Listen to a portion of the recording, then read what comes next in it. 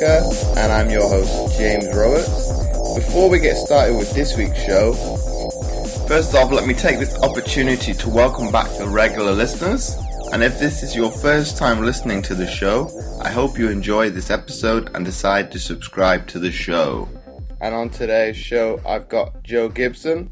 Jo is a clinical physiotherapist at Liverpool Upper Limb Unit, and she is at Liverpool Hospital and has been a consultant in private practice. She has worked as a shoulder specialist since 1995 and lectures nationally and internationally about assessment and rehabilitation of the shoulder complex. Jo has also co-developed master modules with Liverpool University for the diagnosis and treatment of upper limb pathology and has co-authored national guidelines for the management of different shoulder pathologies. She has presented original research at many national and international conferences, published in peer-reviewed journals, and written several book chapters. In addition, she is an associate editor of the British Shoulder and Elbow Journal. So welcome onto the show, Jo. Hi, thanks very much for having me. So before we delve into today's topic, Jo, can you kind of divulge why you wanted to kind of go into that field specifically from the get-go? Well, the simple answer is I didn't. I hated treating shoulders. I thought they were an awful joint and I couldn't understand why nobody got better. But part of some advanced physio training, which kind of opened my... And I guess the other part of the story is when I was a little junior physio working in Nottingham, as a reward at the end of the rotation, we were allowed to follow the big head honcho on the ward round for the day. And that was Angus Wallace, who is an extremely famous shoulder surgeon. And I guess I'd just never met anybody that was so passionate about what they did. And he was just an amazing guy, and it really resonated with me. So then his colleague Simon Frostick came to work in Liverpool at a time when I was getting a bit cheesed off with the NHS and needed a challenge. And I kind of introduced myself and did this course at the same time. And so everything kind of fell into place, and I found myself being a shoulder specialist. But out of interest, why do you think that shoulders don't heal? Is it because of the complexity of the actual joint itself? Well, I don't feel like that anymore. I feel like the shoulder's very simple now. After treating it since, I started specialising in 1995. And at that time, I believed it was very complicated because it was such a mobile joint and so dependent on the muscles, and very susceptible to overload injury. But I think now I have a far better understanding, and I think I made it far too complicated. And I think there are very simple things that can make a big difference. But it took a long way. It took a long time to get there. And in your personal opinion, do you see that from this question that able-bodied or disabled have more problems with that instability of the shoulder, or does it not really matter? Oh, I think that's a great question. I think it depends on the disability. I've certainly worked with Paralympians and stuff, and there's no doubt if they're, self-propelling and wheelchairs and then also training on top of that, potentially they're very, very vulnerable to load, and it can be a real challenge because certainly when I look at some of my approaches to rehabilitation, I rely a lot on the rest of the body to make life easier for the shoulder, but I can still do that. I just have to work closely with the athlete and listen to them as to how we almost increase their capacity of their shoulder by using anything else that we can. But yeah, I think I'd probably have to think harder, to be fair. But then doesn't it go a step further, Jo, in terms of obviously with an athlete being in a wheelchair, because they're so heavily dependent on, say, the frontal lobe, be it the chest and the anterior of the shoulder. Do you think that puts an added strain on the shoulder because of that? Because they're not really getting a respite from just pushing around day to day, but then also, like you said, they're training on top of that as well. Absolutely. And so I think that it's more of a challenge to find a balance, and what you can do to kind of keep not the good, there's no such thing as good and bad muscles, but if you like, to try and keep your cuff function as good as it can be. Because I guess the risk of that, for all the reasons that you've said, is that you are likely to be fatiguing your cuff regularly. And I think the evidence supports if you do that, that mismatch between those big muscles gets even bigger. And so, yes, absolutely, potentially more vulnerable. And obviously there's a lot of evidence looking at the kind of prevalence of shoulder injuries in kind of wheelchair athletes. So I think it is a challenge, but I don't think it's an insurmountable one, which is obviously proven by the amazing things that people do. And in terms of like shoulder cuff injuries themselves, is it the athletes themselves that are a bit more knowledgeable than the general public, or does that come down to a case-by-case basis? Yeah, I think it varies hugely, and it's very dependent on coaches and S&C people that the individual athletes have worked with, and also the physiotherapists that they've worked with during their career. And unfortunately, I guess for me, because there are some very good physios involved in a lot of wheelchair sport, but at other upper limb sports, I tend to get to see people when perhaps they've not responded to the usual things. So by that stage, it takes a little bit more unraveling, but the bottom line is often the cuff, just exactly as you say, has just been overloaded and is fatigued and kind of needs teaching to do its job again. And I think probably we're learning more that we can potentially use in prevention, but I don't think that we've perhaps done it as well as we could just yet. But why do you think that is? That these kind of people are being reactive instead of proactive? Oh, that's a great question. I think the reality is there's a lot of good stuff going on, but I think there's been a real bias on strength, which clearly is hugely important, and the kind of robustness of the local system.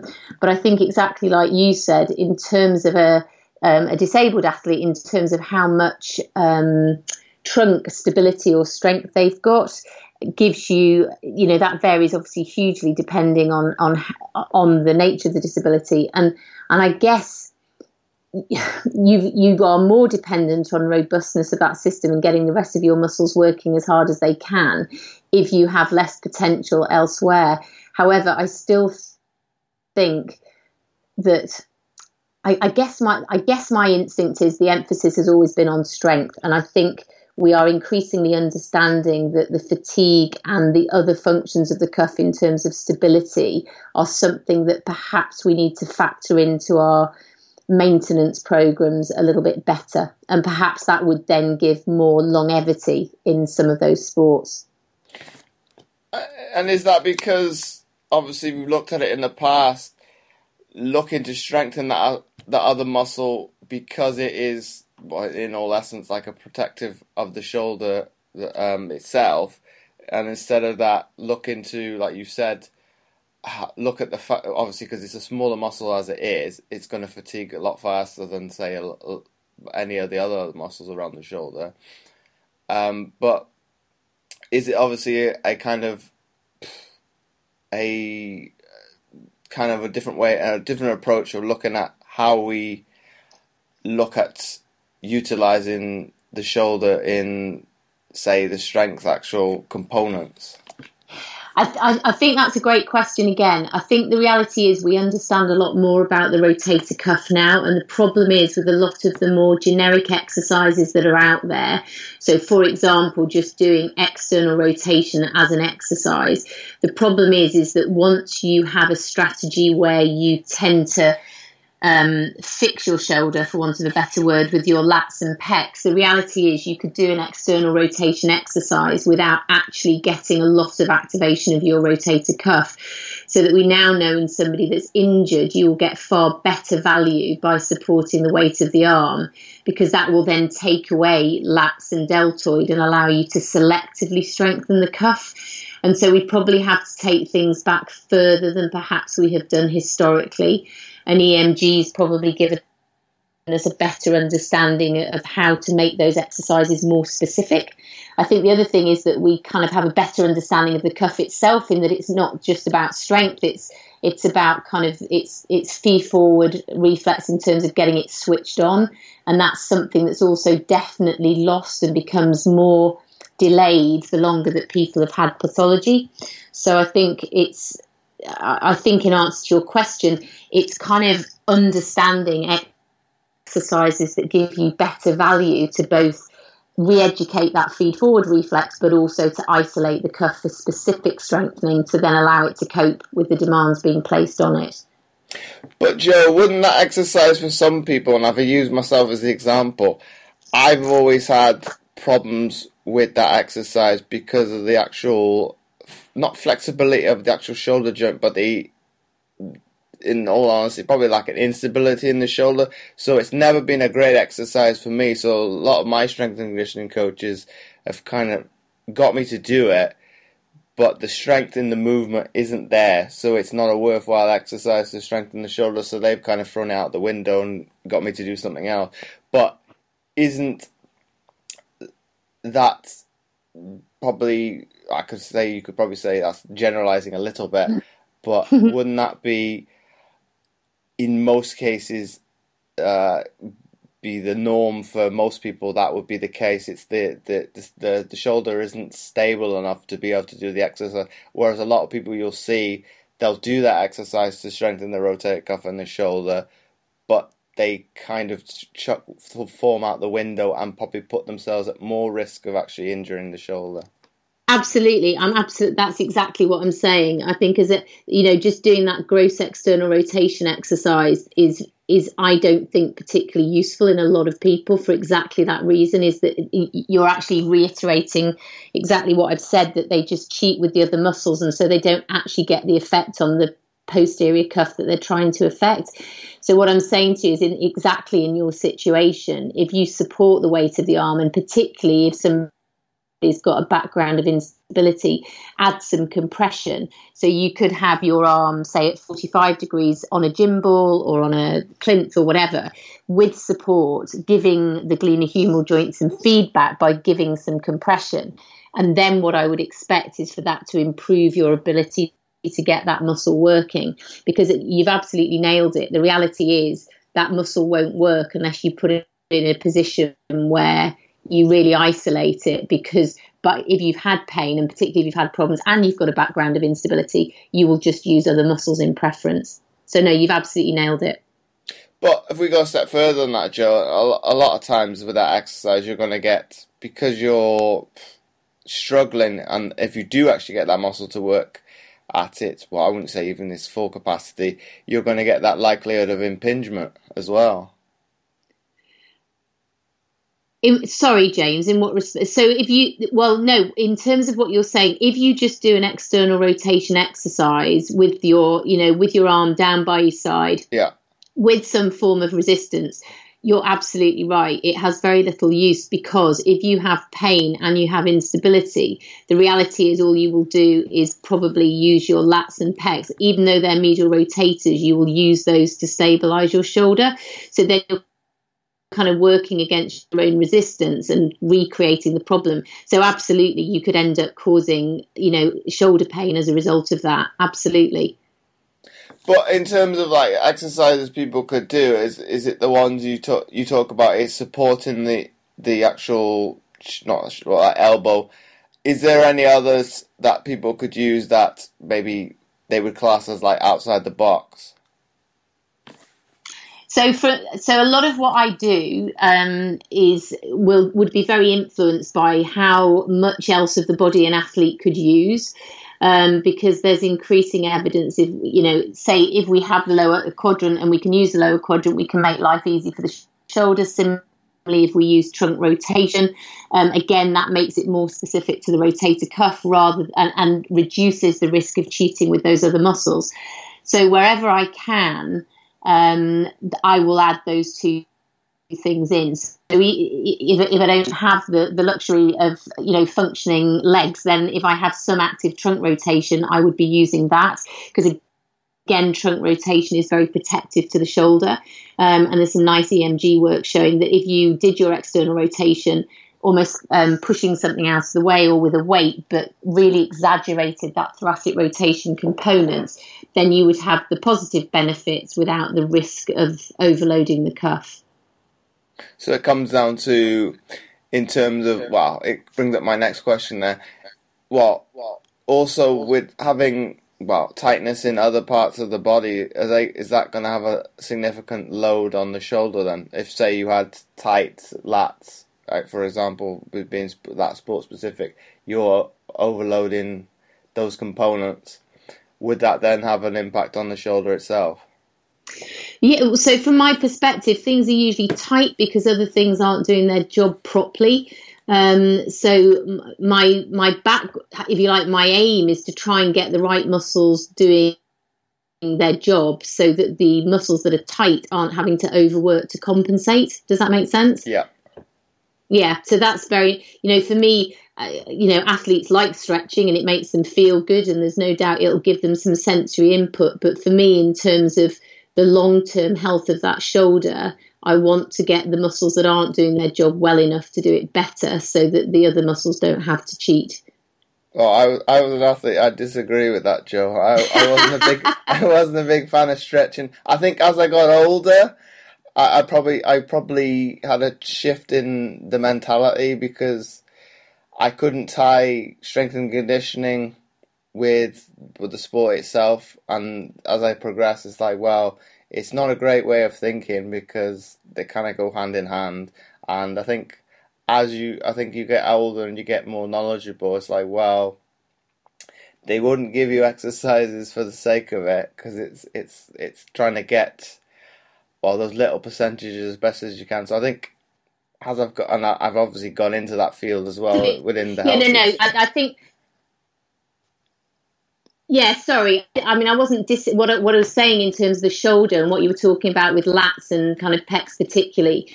My experience of working with athletes is generally those muscles are stiff or tight, or however you want to describe it, because the cuff isn't doing its job properly. In terms of preventative stretching, or there's no doubt there's evidence in overhead athletes and stuff of adding things like the sleeper stretch or cross-body stretch or whatever as part of a program, because there's no doubt adaptive change over time. I guess what I was saying is that it's why you're stretching. So if you're stretching to address the demands of that sport, that's one thing.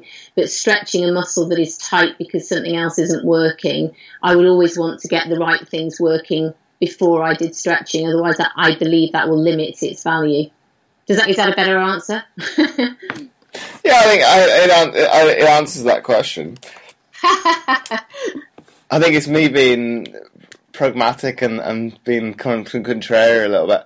But in terms of looking at the two, like doing stretching to relieve, well, tightness and relieving it because you believe it's going to aid you, isn't it looking at doing probably like PNF stretching as opposed to what is conventional, oh God, I can't even think what the word would be, but, like conventional old-fashioned stretching, you're holding it for like 30 seconds. Would that be a better way for people to do it?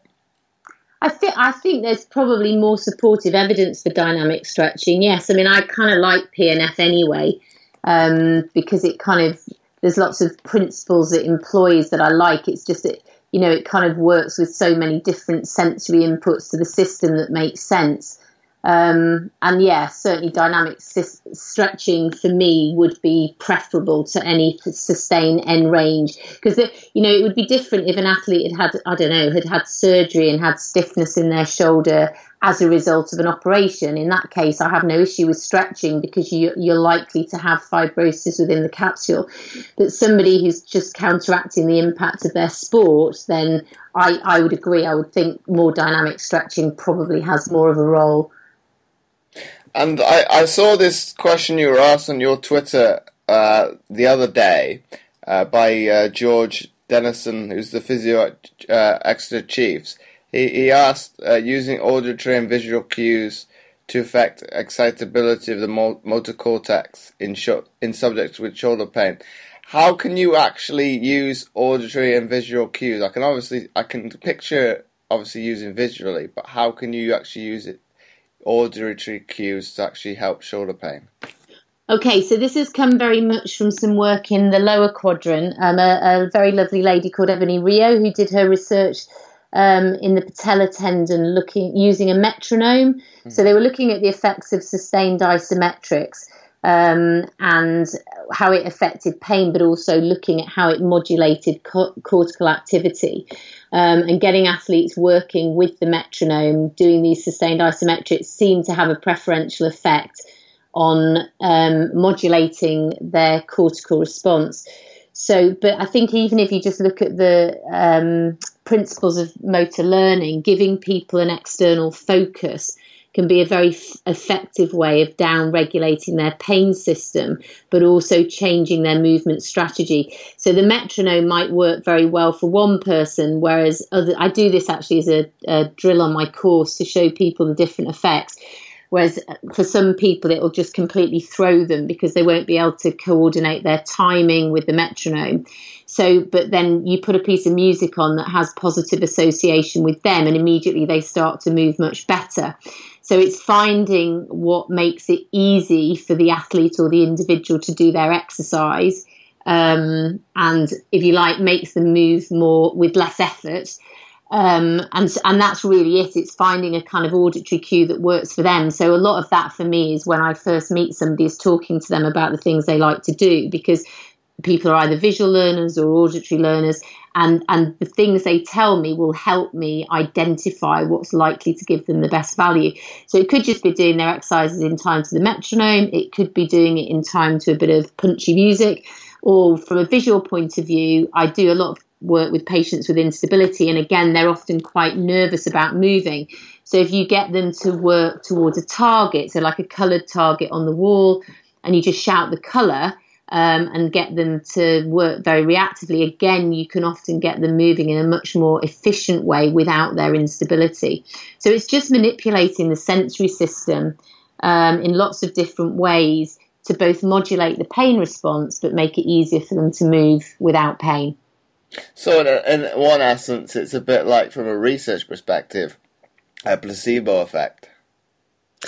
I don't think it is placebo. I think if you look vision, if you look at vision as an example, vision synapses directly into the sensory motor cortex. So actually, if you make something very visual and you make the person less cognitive about their shoulder, there is really good evidence in the motor learning literature that will change activation of their cortex. So it just allows them to access a different movement strategy. But I think in terms of what you're saying about placebo, it's kind of changing people's movement experience just by using a different input.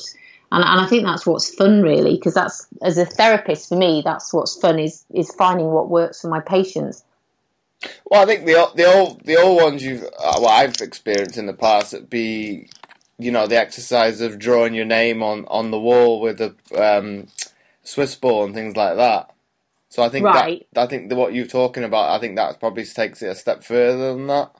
Yeah, I think they're slightly different things. So in terms of giving you a cognitive task that's making you trace your name is a kind of different type of processing to me shouting out a colour and you having to do it at speed. So it just activates different pathways, and they're just different ways of overriding somebody's protective strategy to try and access a more fluent way of moving. So, and again, it differs wildly with different people, but the evidence is definitely there to support that kind of external focus in motor learning.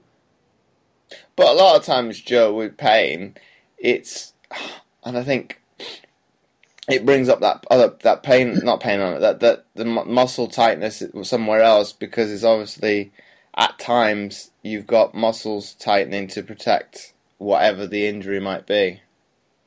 Yeah, but again, I think that comes back to almost your point before. The reality is, it's understanding why that person is compensating, and is there a local issue? Have they got a reactive tendinopathy and that pain is making them compensate, or have they got a lot of fear associated with that pain? And so that's almost a predictive processing issue. So because it hurt the last time, the body expects it to hurt. They have a negative association with pain. So again, that drives that protective strategy. So again, it's really important to kind of hear the story and understand what's driving it to know what the best approach is to change it. Because there could be a local reactive tendinopathy and that is going to hurt. So that requires a different strategy than somebody who just needs to be shown they can move differently, and to get them out of those kind of protective habits. And if we come at it from a different perspective, I'll generalise here a little bit. Athletes are a little bit naive at times with it coming to a pain threshold. When it comes to the shoulder, and I think if I use myself as an example, I tore a little bit of my rotator cuff, or how long would this have been? About 10 years ago now. But the sensation I had that day in training was like a burning sensation, but I thought nothing of it because I thought it was just like muscle fatigue. And it wasn't until I stopped exercising and tried to get off the floor, and obviously the arm was responsive, but the message was being sent to the shoulder to kind of get off the floor, but just nothing was happening.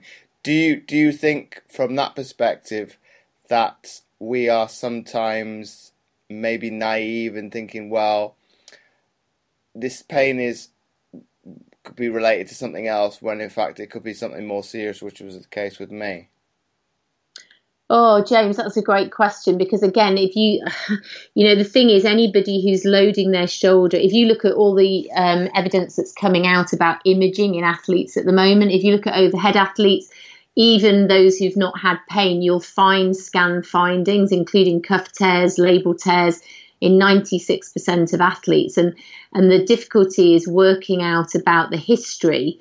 What was it that tipped it over the edge? So in terms of decision making, it's almost easier if somebody's had a fall or they were lifting a weight and the weight gave way because literally they got a tear. That's kind of an easier scenario than somebody who's just really pushed it hard in training like yourself and then subsequently had weakness. And again, in terms of the tear itself and working out, we still kind of really don't know. We think we should always routinely operate on the acutely torn ones that can give you a clear history of injury. But the reality is there's a lot of athletes out there with rotator cuff tears that function without ever having had any surgery. So I think we've still got quite a lot of questions. Well, I think I would be one of those athletes, because they were quite surprised in terms of how quickly. Well, I was quite surprised as well in terms of how the body actually repaired itself, and I think it was from day one until they did the second. I can't think what ECG, ultrasound. Yeah. They were quite surprised, and actually I wouldn't say it's back to full 100%, but obviously back to functioning properly, and I think it was within a week. Yeah, well, that's awesome, because then if you looked at the evidence now, they would kind of suggest that tear may have been there, and then you just kind of pushed it beyond what the muscles could cope with, but it just shows the tremendous capacity of that system to compensate despite what a scan says. So well done you. Well, it was. I think as an athlete, it's quite frustrating, because you're thinking, well, I've got to train, but it was trying to say, well, I've got to get it healed. So it was lots and lots of physio, quite a few painkillers. But it's we're talking about 10 years ago. I'm thinking my body isn't as probably easy to repair itself as it once was, but it's quite surprising what the body can do when it wants to get round to doing something. Absolutely, but again, I would say is that you can scan people. I mean, rugby players are obviously a fantastic example. If you scan a lot of front row props, you will find cuff tears and even labral tears, that go right the way around the joint, and yet these guys are playing with relatively no pain. And so I think you're right. I think it's phenomenal what the body can do, and I think it also sometimes is difficult to work out when these scan findings are relevant and when they're not. But there's no doubt, if we look at people who have a lot of findings on their scan and don't have pain, it definitely seems to relate to the ability of the other muscles to either compensate or do their job harder. But when it goes a step further than that, Joan, and if we look at the athlete themselves, would you say it is a culture and kind of a mindset, whereas when we associate pain, it's not always bad, and obviously we are accustomed to having inflammation and whatnot, like small knocks and kind of get on with it, because that is kind of the culture we've been not brought up in, but are around, whereas it's only a little bit. You're not injured, so you carry on, because if I don't do it and somebody else does it, well, I don't know, be it somewhere in the UK or around the world, I'm not putting myself on the back foot.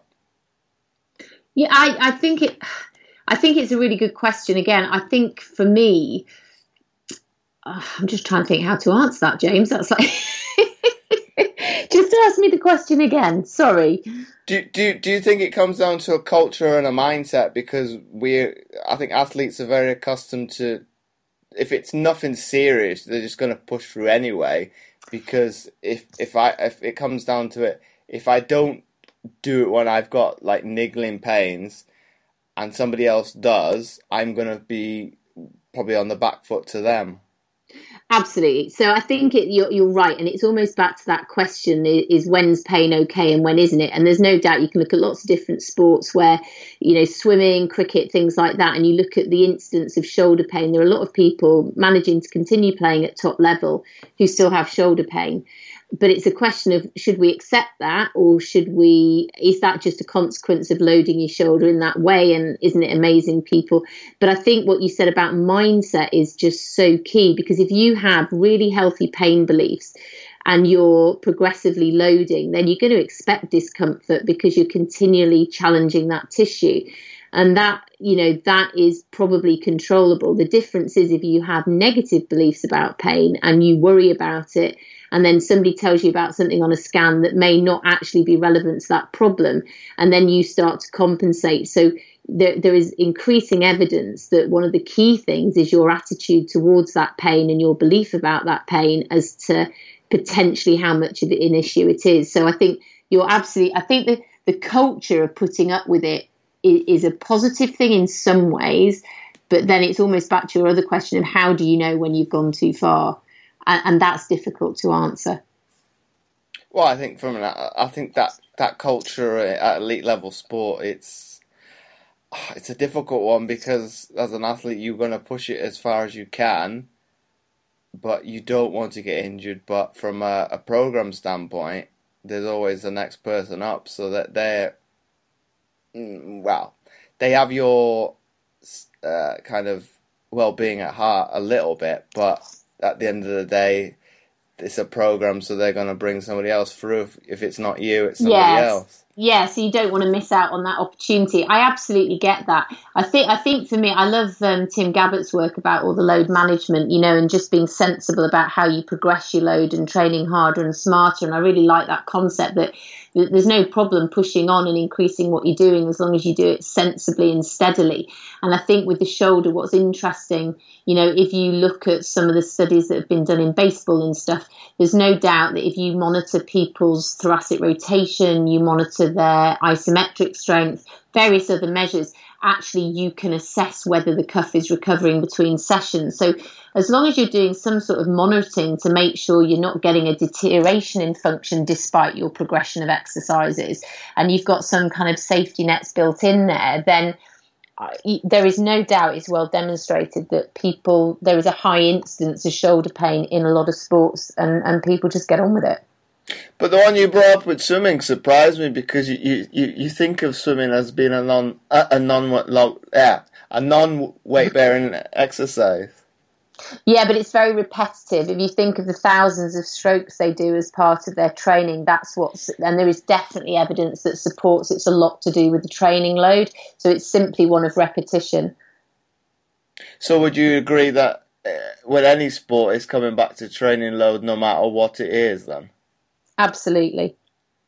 And there's no at that level, there's no way around it, because you've got to kind of do it, and it's kind of, it's my way or the highway. But for somebody, say, lower down the pecking, not pecking order, but the echelons of sport, what could they kind of do? Like, would it come down to changing the training load, or changing the actual volume of the training to actually kind of not compensate, but kind of deviate from probably having those problems? Now, I think them, having heard, I'm sure Tim can do a far better job than I can talking about the kind of load management stuff. But for me, the commonest thing I see in, if you like, the more amateur athletes and stuff is that they'll increase their training load or their S&C or something too quickly. And what I really like about his work is if you kind of look at what you did in the last 4 weeks, which is your chronic workload, and then compare it to this week, your acute workload, you don't want to be going over a certain percentage because your risk then of tendinopathy type things or injury is high. And so I think it's really just having the advice that you can keep progressing. And what you don't want to do is your event to be far more than you've trained at. So you almost need to be doing more. And so I think his message, the training harder and smarter, applies to that amateur group just as much. But you've got to progress there carefully. You've got to keep progressing, but you've got to do it in a systematic way rather than suddenly increasing what you're doing. And with a shoulder, that's definitely true, because I think if you over fatigue the cuff and then you're straight into doing something again, that's when things start to get vulnerable. But would that come back to the essence of that kind of how modern society thinks they're result driven and they kind of forget about the process? Well, and I think it's almost back to what you said about culture before. You'll know yourself from your sporting experience that there are always things that are in and trendy, and depending on who's won a gold medal, suddenly everybody wants to follow their training regime and stuff. And the reality is that physiologically athletes are different, and there is no one size fits all. So from my perspective, it's understanding the physiology of that athlete and their response, and that's the challenge, because there's never going to be one magic. There'll be a lot of people that can cope with one particular program, but just because somebody can't doesn't mean they're weaker. They just have a different demand or a different phenotype, and I think that's for me. I can usually, after an Olympics, you can definitely see what the trends are, because I'll get a series of athletes with injuries because they've tried to follow the regime of whoever won the medal, but haven't built up to it, and so it's just considering the whole picture. But from that perspective, Joe, doesn't that come down to coaching? Shouldn't the onus come on the coach? The athlete's going to do what they're told to a certain extent. Absolutely. And I'm not a coach, and I'm not here to criticise anybody at all. But I have to say that when I see athletes from many sports, that there is a consistent theme that either the athletes had time off and then gone back to training and just done too much too soon, or they've had lots of competitions in a very short space of time, and again, they've gone then back into their training drill too soon. And it's easy for me to say from the outside because I'm seeing somebody when other things haven't got better. And I think it's getting better. I think, with sports science and, some of the fabulous work out there, I do think it's getting better. But, if the bottom line is if you do loads more than you did a couple of weeks before, you're going to run into trouble if you keep doing it. And yeah, I get, but I'd like to think, certainly in elite sport, coaches are very well aware of this. And there's a lot of coaches at lower levels clearly doing a great job.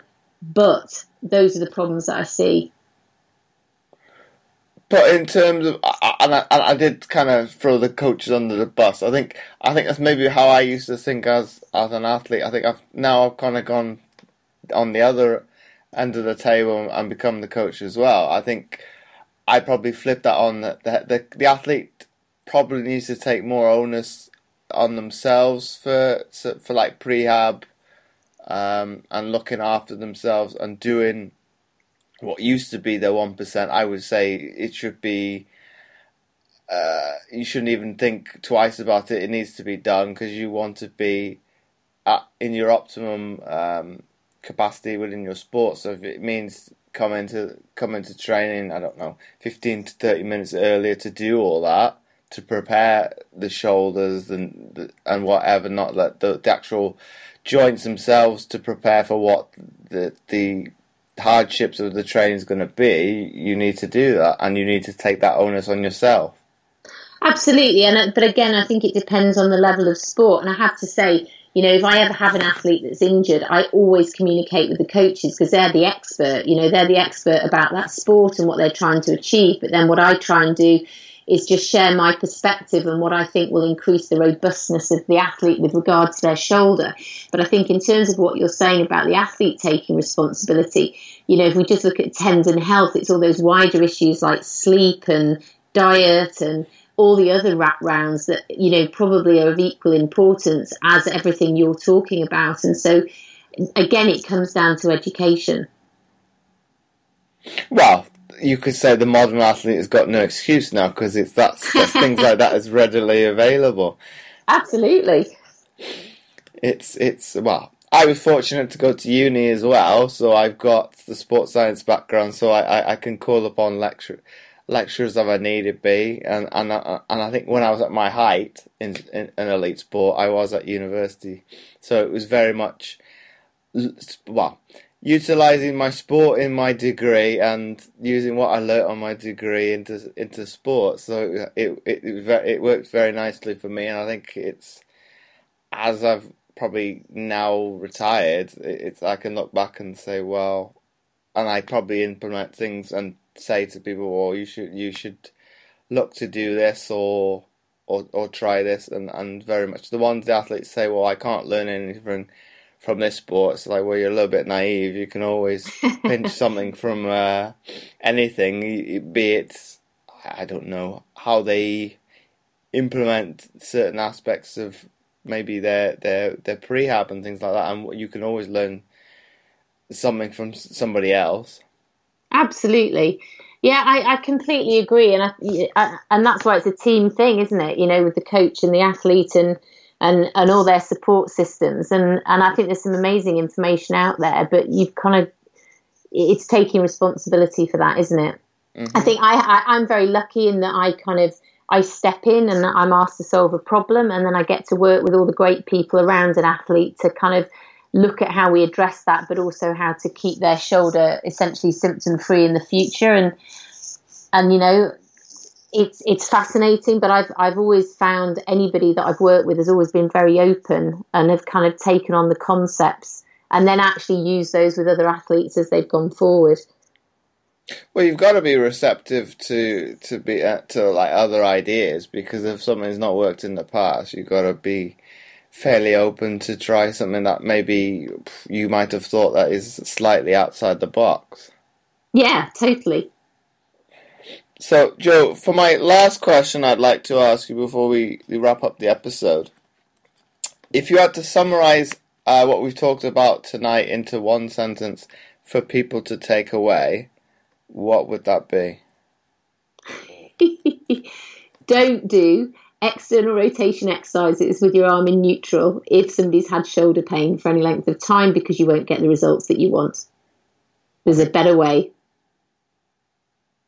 I think that's a great answer there, Joe. So once again, thanks for coming on the Mindset Game podcast. You're so welcome. Thanks so much for asking me, and I'm sorry that it took 2 attempts to get here. Well, that's technology for you. Thanks a million, James. Thanks again. And before I forget, I would really appreciate it if you would be so kind as to leave a short written review, as it helps to get the podcast more notoriety, and it would be more visible in future to others, and thus helping more people, which my guests and I are all about. Once again, thanks for listening, and I'll catch you next time for another episode of the Mindset Game podcast.